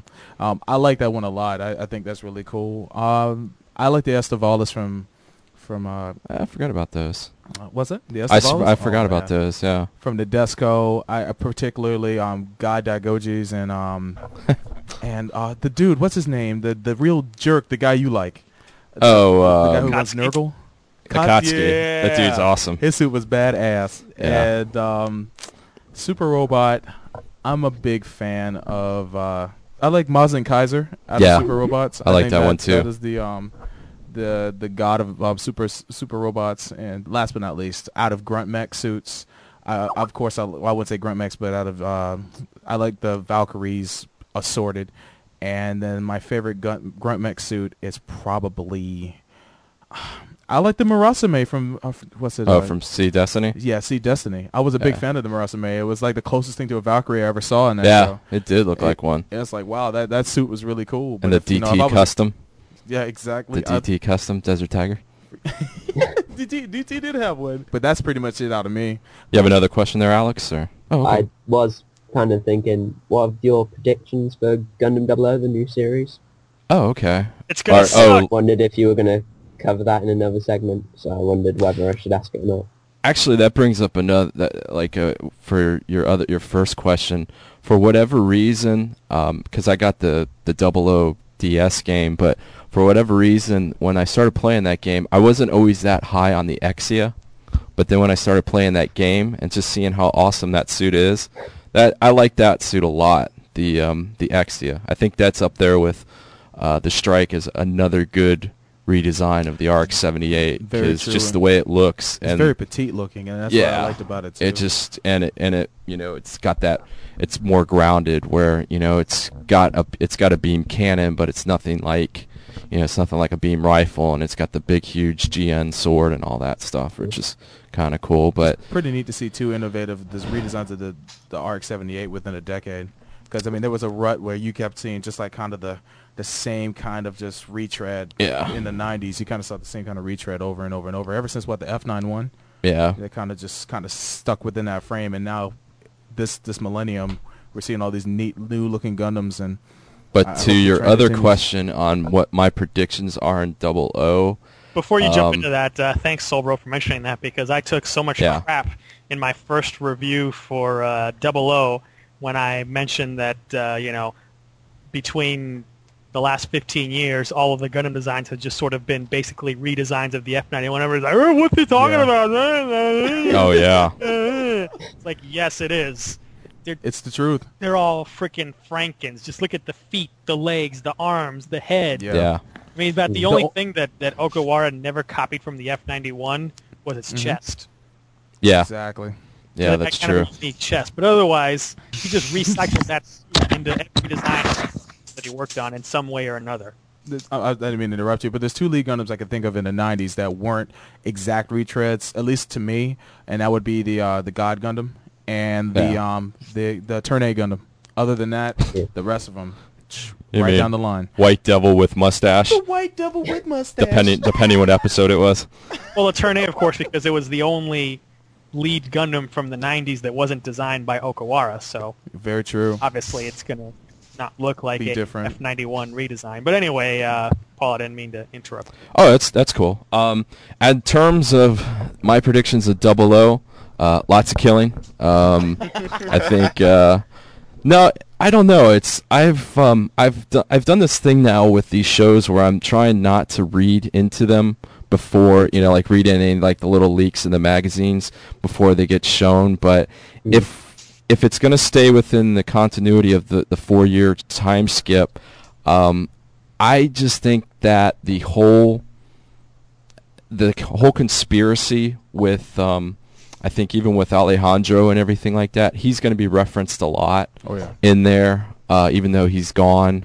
I think little Chun-Li will probably she'll probably end up becoming the big baddie, and I think it'll be interesting to see what happened to Alleluia and Tiaria. I think Tiaria is gone, but that's my opinion. But and I kind of want to see old Felt being the taking over the sniper duties, because I agree that's probably going to happen. That's only your opinion because you're ill-informed. Yeah, I didn't want to interrupt about that. You didn't see those scans, did you, son? Yeah. No, that's all the Meisters in their fancy new celestial being uniforms.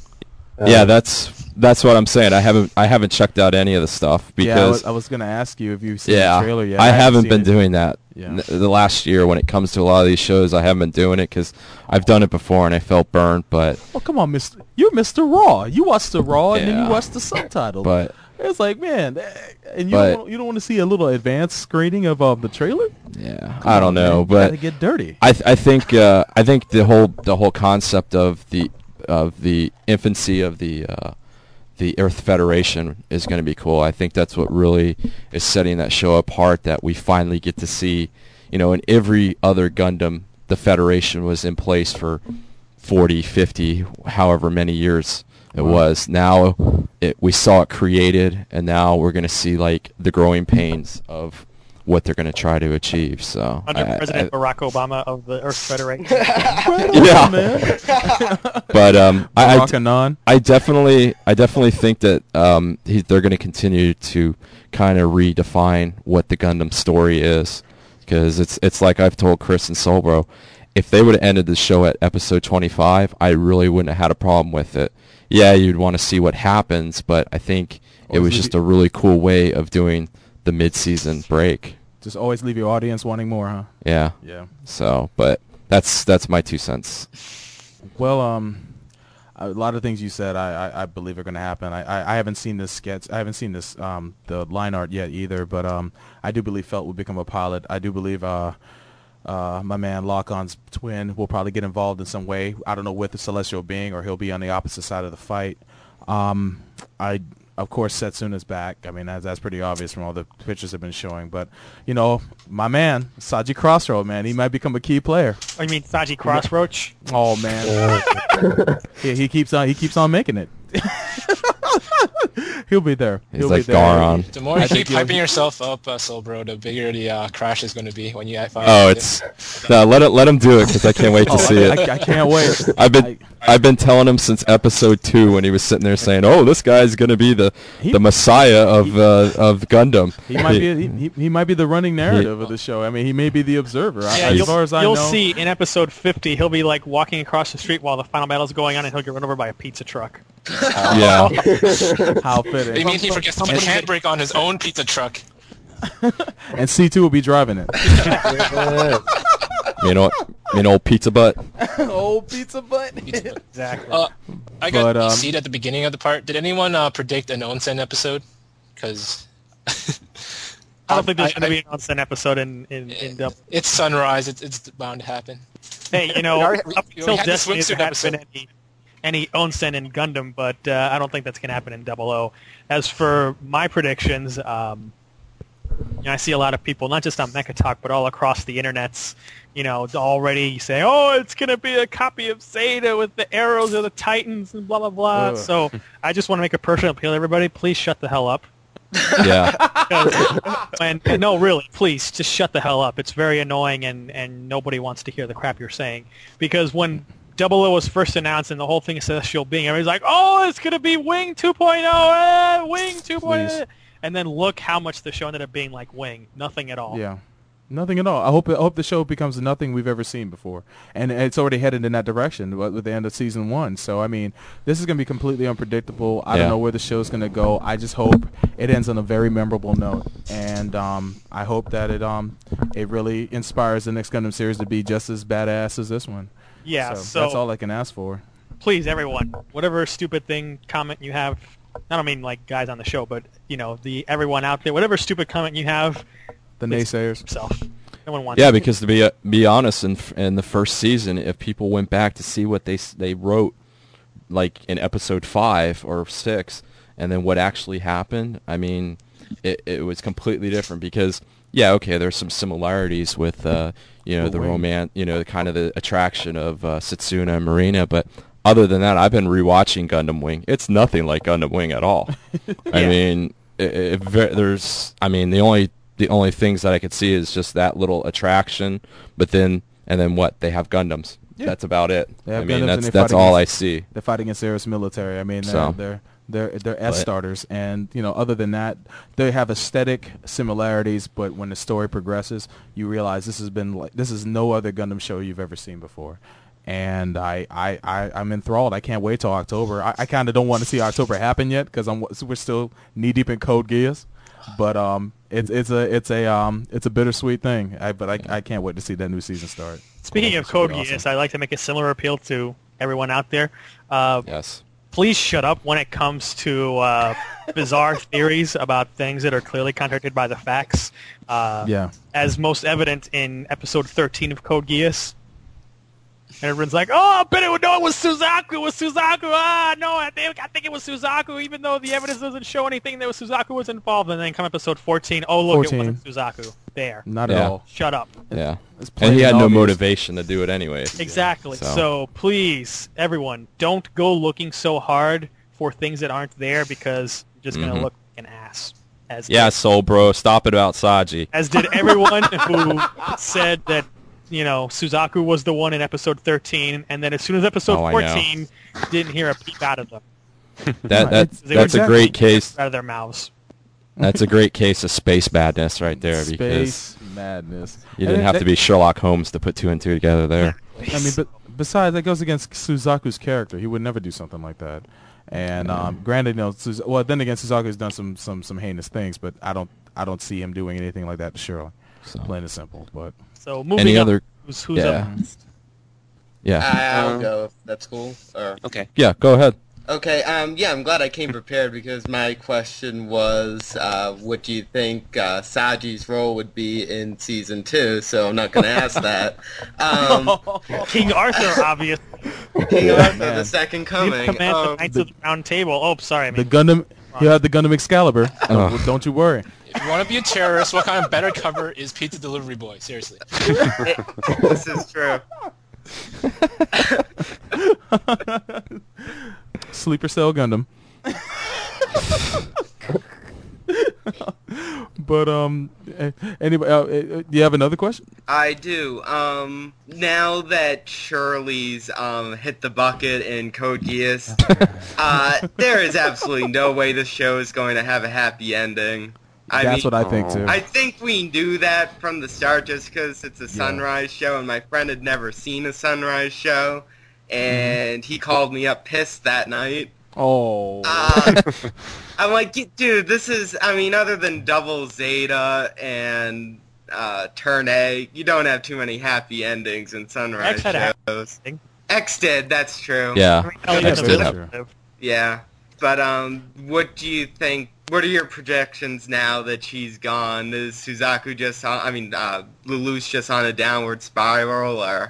I think honestly that he'll lose everything to gain what he wanted in the end. I honestly think at the end of the show, and me and Neo just talked about this before we started recording. I think Nunnally will die before the series is over. That's like the punctuation mark to what he's gone through. And when that does, you don't know where the show's going to go at that point. I think that'll be the divining rod right there. And I don't know about that, but Neo feels strongly against it. And you go ahead, man. I think honestly, what's probably going to happen, she'll make it, but I think the pact between Lelouch and C2 is that she becomes a normal human, and then she probably dies because she's so old.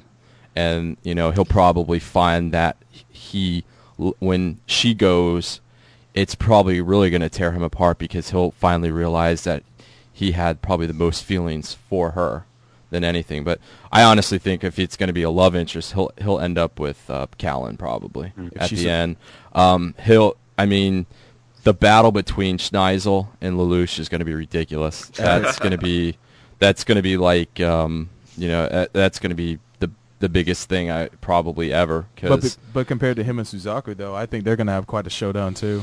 No, I told Silbro this. I honestly think that Suzaku will probably eventually he might defect, or he's just going to get betrayed by Britannia and get killed. Like if I don't really at this point now, I don't see Lelouch killing Suzaku because he's had too many chances to do it, and he can't do it. But I think Suzaku will finally realize at the end of how foolish he was to believe in Britannia, because he'll probably end up getting killed by Britannia and being betrayed, by them. That's my thing, but who knows? The way this show goes, everything we say now will go out the door on the next episode. We sound like absolute fools come October. That's why I don't hate to say anything about this show, because it could takes so many complicated twists and turns. But I think as far as Lelouch being on a downward spiral, he's already had a bit of one. Yeah.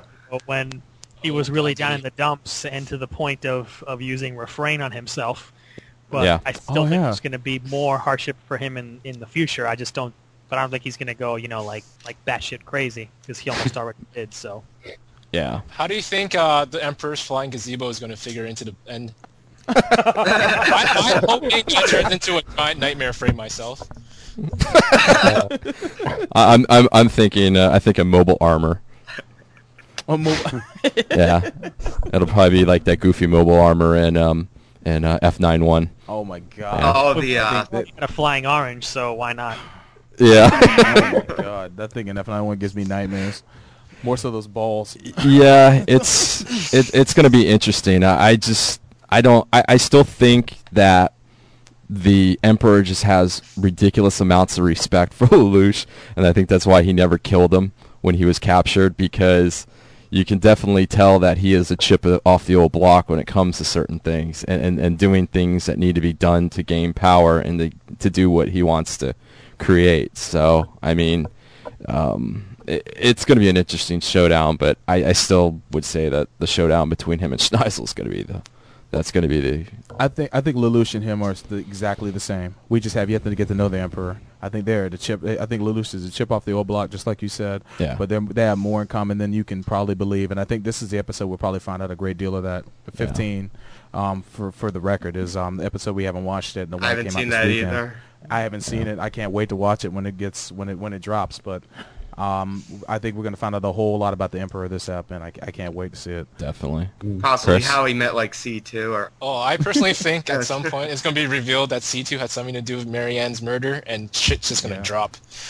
Ooh, yeah. That's interesting. Yeah, that is interesting. I did think that earlier, that maybe she's the one that... Well, we don't know. It's hard to say because she's still in contact with her, and it's just kind of weird how that is. I mean, personally, I almost think that Marianne probably orchestrated the whole thing herself. Yeah, that's definitely been hints of that.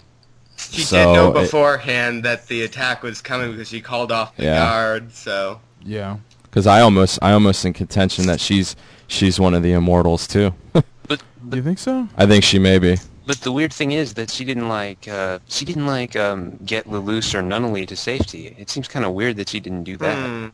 Yeah, that is true. That's true.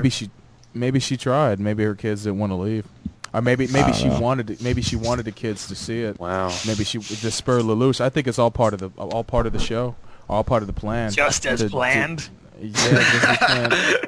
They're trying to develop their two kids to become the end all be all to unite the world, and because it's been divided for too long. And if everything goes according to plan, Lelouch will have the whole world wrapped up by series end with nothing but Britannia left to take over, and at that point the whole world will be united. It'll be another 000 retelling. Well, Solbro, I have a question for you. What about your man Revals? How's he going to figure out? Oh man, he'll be serving drinks at the World Bar. He'll be at the casino again, serving drinks. Serving drinks, man. Maybe Lelouch will hook him up with Las Vegas. Is he going to have a shot now that Lloyd is out of the picture? Oh, Lloyd. Well, Lloyd is replaced by Pretty Boy. Oh, Gino? Gino, who's pretty much all over freaking Suzaku, so I don't know where this is going. It's going into territory that only yaoi authors do. Yeah. Man, well, I got to crack the books on that one. Before we go on, I think since we're all here, we need to have an epic showdown between V2 Buster and ill-informed Neo. Nice. For what? Coming down to this. For what? Going back, well, I guess that we should get. About the thing with Macross. Macross. I mean, I was gonna say we. Well, no, I was the first one to admit it. I mean, I was, not too long ago. I think maybe episode 13 or 14 on the Macross Frontier thread. I was like defending it because people are sitting there going, "Oh, why is there, about the, the SD, the global, and all this stuff, and people just being stupid." And yeah, I mean, I'll be the first one to say that I was wrong about the show. I mean, I thought it was gonna go down the same route, but it hasn't, and it's probably been the most enjoyable Macross for me so far. I mean, wow. I still like Plus and the original, but at this least one, you admit you're ill-informed. Hey, that's part of everything. I mean, I'm wrong about a lot of shows, and but I wasn't so set in my ways that I would stop watching it. So I mean, Solbro will tell you, I will watch some crap all the way to the end, and even though I get disappointed. Witch Hunter Robin? Yeah.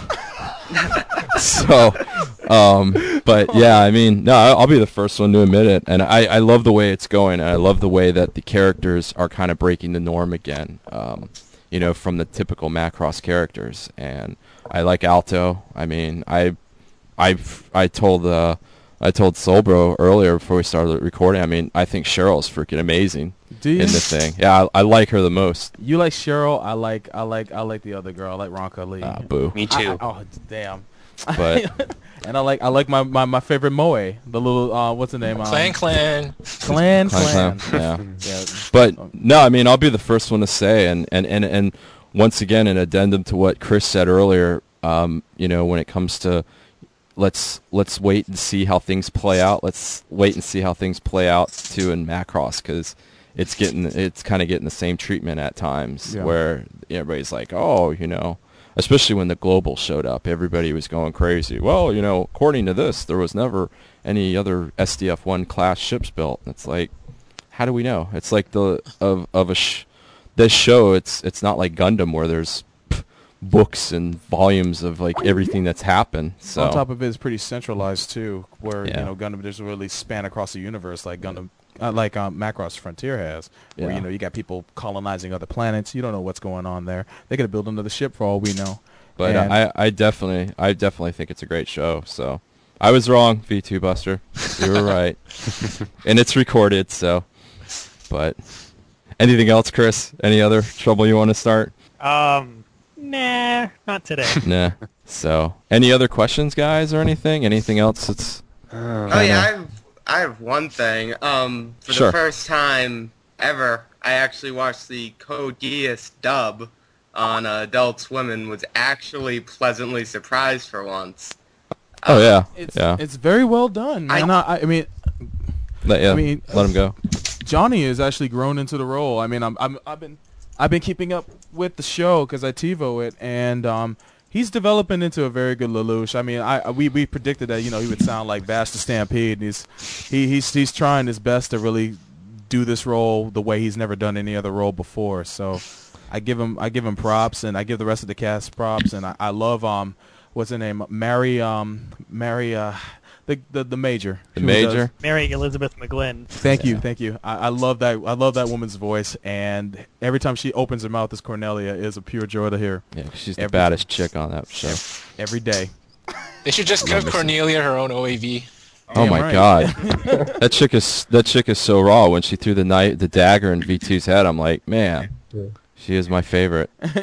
But yeah, when I think the dub's been decent. I mean, really good. Like he said, you are kind of. We were all concerned when we heard the old Black Ranger was going to be Lelouch. Yeah. Johnny Young Bosch as everyone. But because especially on Adult Swim, it's like he's you have to watch 2 other shows prior to Code Geass coming on where he's like a voice on. Freaking Bleach into Code Geass. So, it's been good. And I even told Sobro I saw the trailer on 00.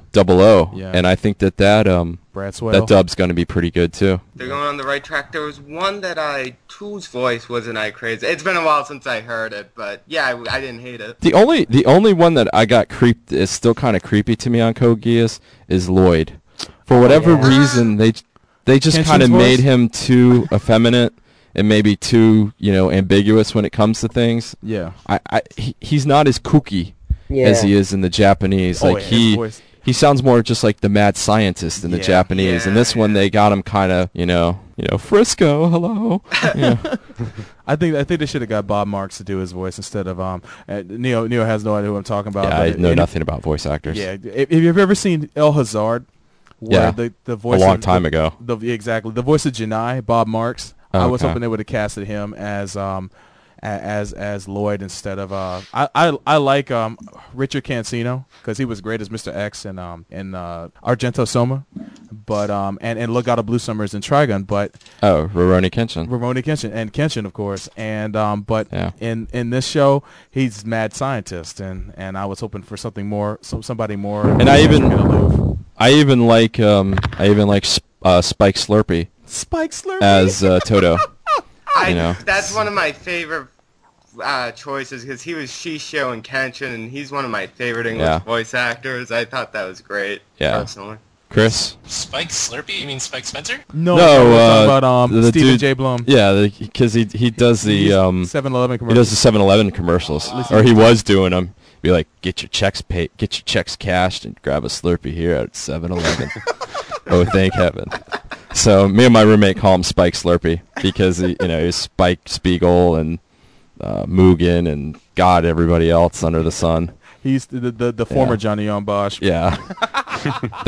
If there's an anime that's been done in the last 15 years, it was him somehow, some way. But personally, I enjoy the Gia stuff. I'm a bit behind watching it on TV, but I think for the most part the casting was pretty good. I just regret Johnny Bosch being Lelouch, not because he's a bad voice actor, but just because he's so overexposed right now. Yeah, very true. It's like he's like everywhere you look, this guy's in it. So.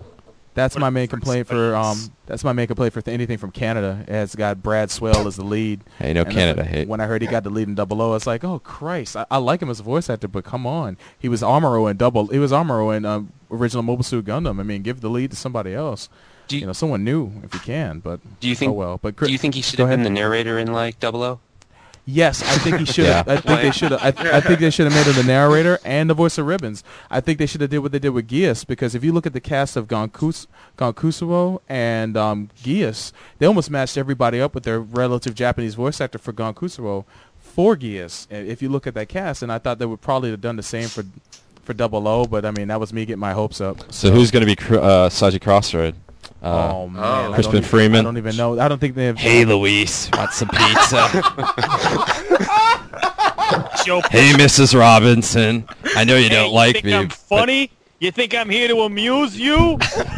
With your Joe. Dams? That'd be hilarious. Joe Pesci as Saji Crossroad.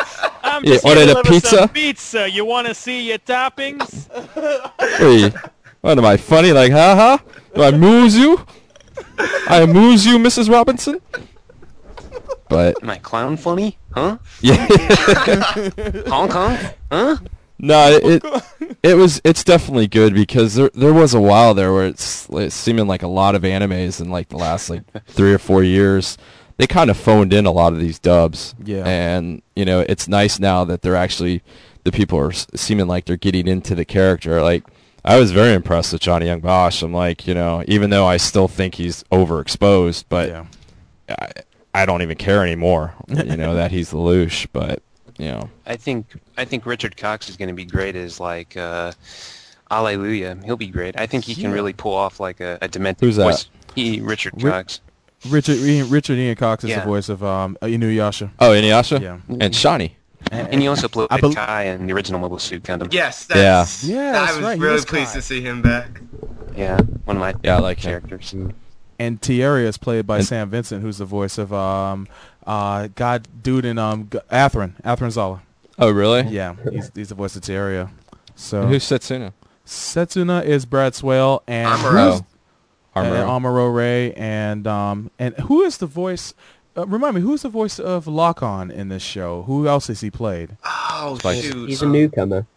That's what I was thinking too. Oh, okay. Well, at least we got one. They didn't get dude from Dunbine to be him. Who? Neil Gibbons. I still think that would have been the best. You talking about Vic Mignoga? It's whoever did that. Yeah, did Neil Gibbons. Neil Gibbons on Dunbine. Vic Mignoga, the voice of Edward Elric on Alchemist. Oh. Your show. Oh boy. The guy who's going to play Lock-On is Alex Zahara. Alex Zahara. Yeah. He sounded cool in the trailer. I can't. knock him. He did sound pretty cool. Yeah. I look forward to it, and I can't wait to see it on Sci-Fi. I want to thank everyone for calling in this first time. Obviously, this first time we're doing this, it's going to be a little rough, but we're going to be doing it much more in the future. More people call in and make this a regular feature. So, by all means, please call in whenever we set a call-in time and share your thoughts with us, or your questions and comments. Cool. Awesome. Yeah, thank you, everyone. Mm-hmm. Thank you. Hey, Good questions. Thank you. Good questions. Thanks for having us. No problem. Bye-bye. Catch you guys later. Calling, and we'll be right back on Gundam at MAHQ.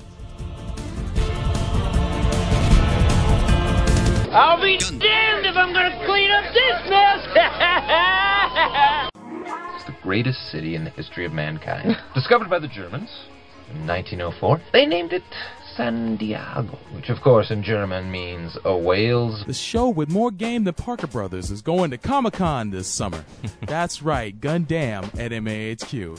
It'll be me, Sobro Ryu, and... Leo Lornock, and Chris will be there in spirit, unfortunately. He won't be able to make it with us. He certainly will. When we're there, we're gonna be podcasting daily from there with our experiences of the con, and also... any news out there that might be, you guys might find important, and we'll definitely do some stuff on our blog. And also, if any of you guys are going, by all means, email us at GundamMAHQ@gmail.net and let us know you're going to be there, and hopefully we'll run it to you. Keep checking the Mecha Talk boards, especially in the Gundam section, especially around the last part of July. The con's from July 24th through the 27th, and like Solbro said, we're going to be doing some quick little podcast snippets, hopefully every night, just telling you some good things and some of the things that we see and some of the things you might want to keep an eye out for. So definitely hit us up and let us know if you're there. If not, we'll come back with lots of pictures and everything else. See you in San Diego. Peace. No, there's no way that's correct. I'm sorry, I don't know what it means. Doesn't it mean Saint Diego? No. No, that's what it means, really. Well, agree to disagree. Start talking and talk fast, you lousy bum. We've been frantically trying to reach you, dude. Where is my goddamn money, you bum? Well, I don't... They did not receive the money, you nitwit! They did not receive the money! Her life was in your hands! This is our concern, dude. No, man, nothing is here. Nothing is No, man. The goddamn plane has crashed into the mountain!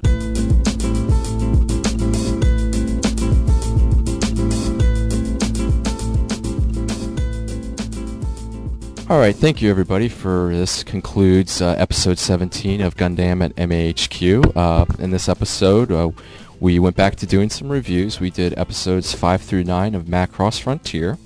We also have done the 5th installment of our continuing Gundam Roundup segment, this time spotlighting Mobile Suit Gundam 0080, War in the Pocket.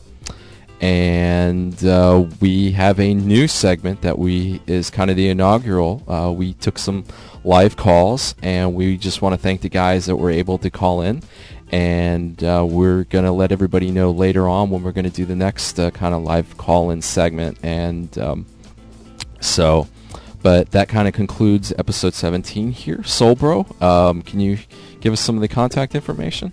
Well, you can always check us out at check us out at the magnificent mahq.net, and also you can scope us out at the brand new website of Gundam.net, which is our online blog where we update it with the latest episodes of the shows and our thoughts on different subjects. Feel free to check us out there. Also go to mechatalk.net and register at the boards for MAHQ, where you'll find a sub-board for Gundam at MAHQ. And last but not least, you can always email us at GundamMAHQ@gmail.com. Cool. And Chris, sorry, go ahead. Oh, no problem. And so yeah, just give us some feedback or some listener topic suggestions. But first, or before we go, Chris, any MAHQ stuff that you want to announce, or pretty much kind of the same old? Same old, same old. Well, I just wanted to remind everybody out there that if you can take the time to head out to the general discussion board, and if there's anything you can give to support Mark 064 and during his dilemma with his home, if there's anything you can do to donate and help out with their dilemma, it's much appreciated. And of course, I'd like to give a shout out to my friend Johnny Ridden, the Red Lightning, for hooking me up with Full Metal Panic to watch, and also giving me Macross 7 to watch as well. Oh. And there you go. Any shout outs, Chris, before I go? Somehow, because of the live call segment, we went from MHQ Zoo to Total Request Live. No, got nothing to say. I don't know when this episode will be coming out, but obviously people can be on the lookout for you two guys recording episode 14 from San Diego Con, and then you guys will be joining me in Miami for YasumiCon for episode 18, our second live show. Nice. I'm excited. I'll be pimping more information about that on MHQ.net main page soon. Cool. So, well, for myself, Neo, Soulbro, and Chris, this concludes episode 17. We'll see you guys later. Hey, we just picked a fight with the entire world. Do you know what that means, Setsuna? Yeah. I know because we're the Gundam Meisters of celestial being.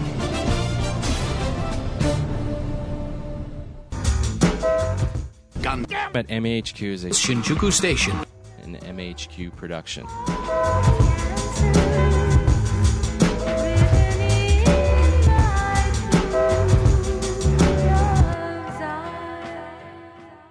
It's early days, but I'd be very happy if you off out of here now. I'm busy.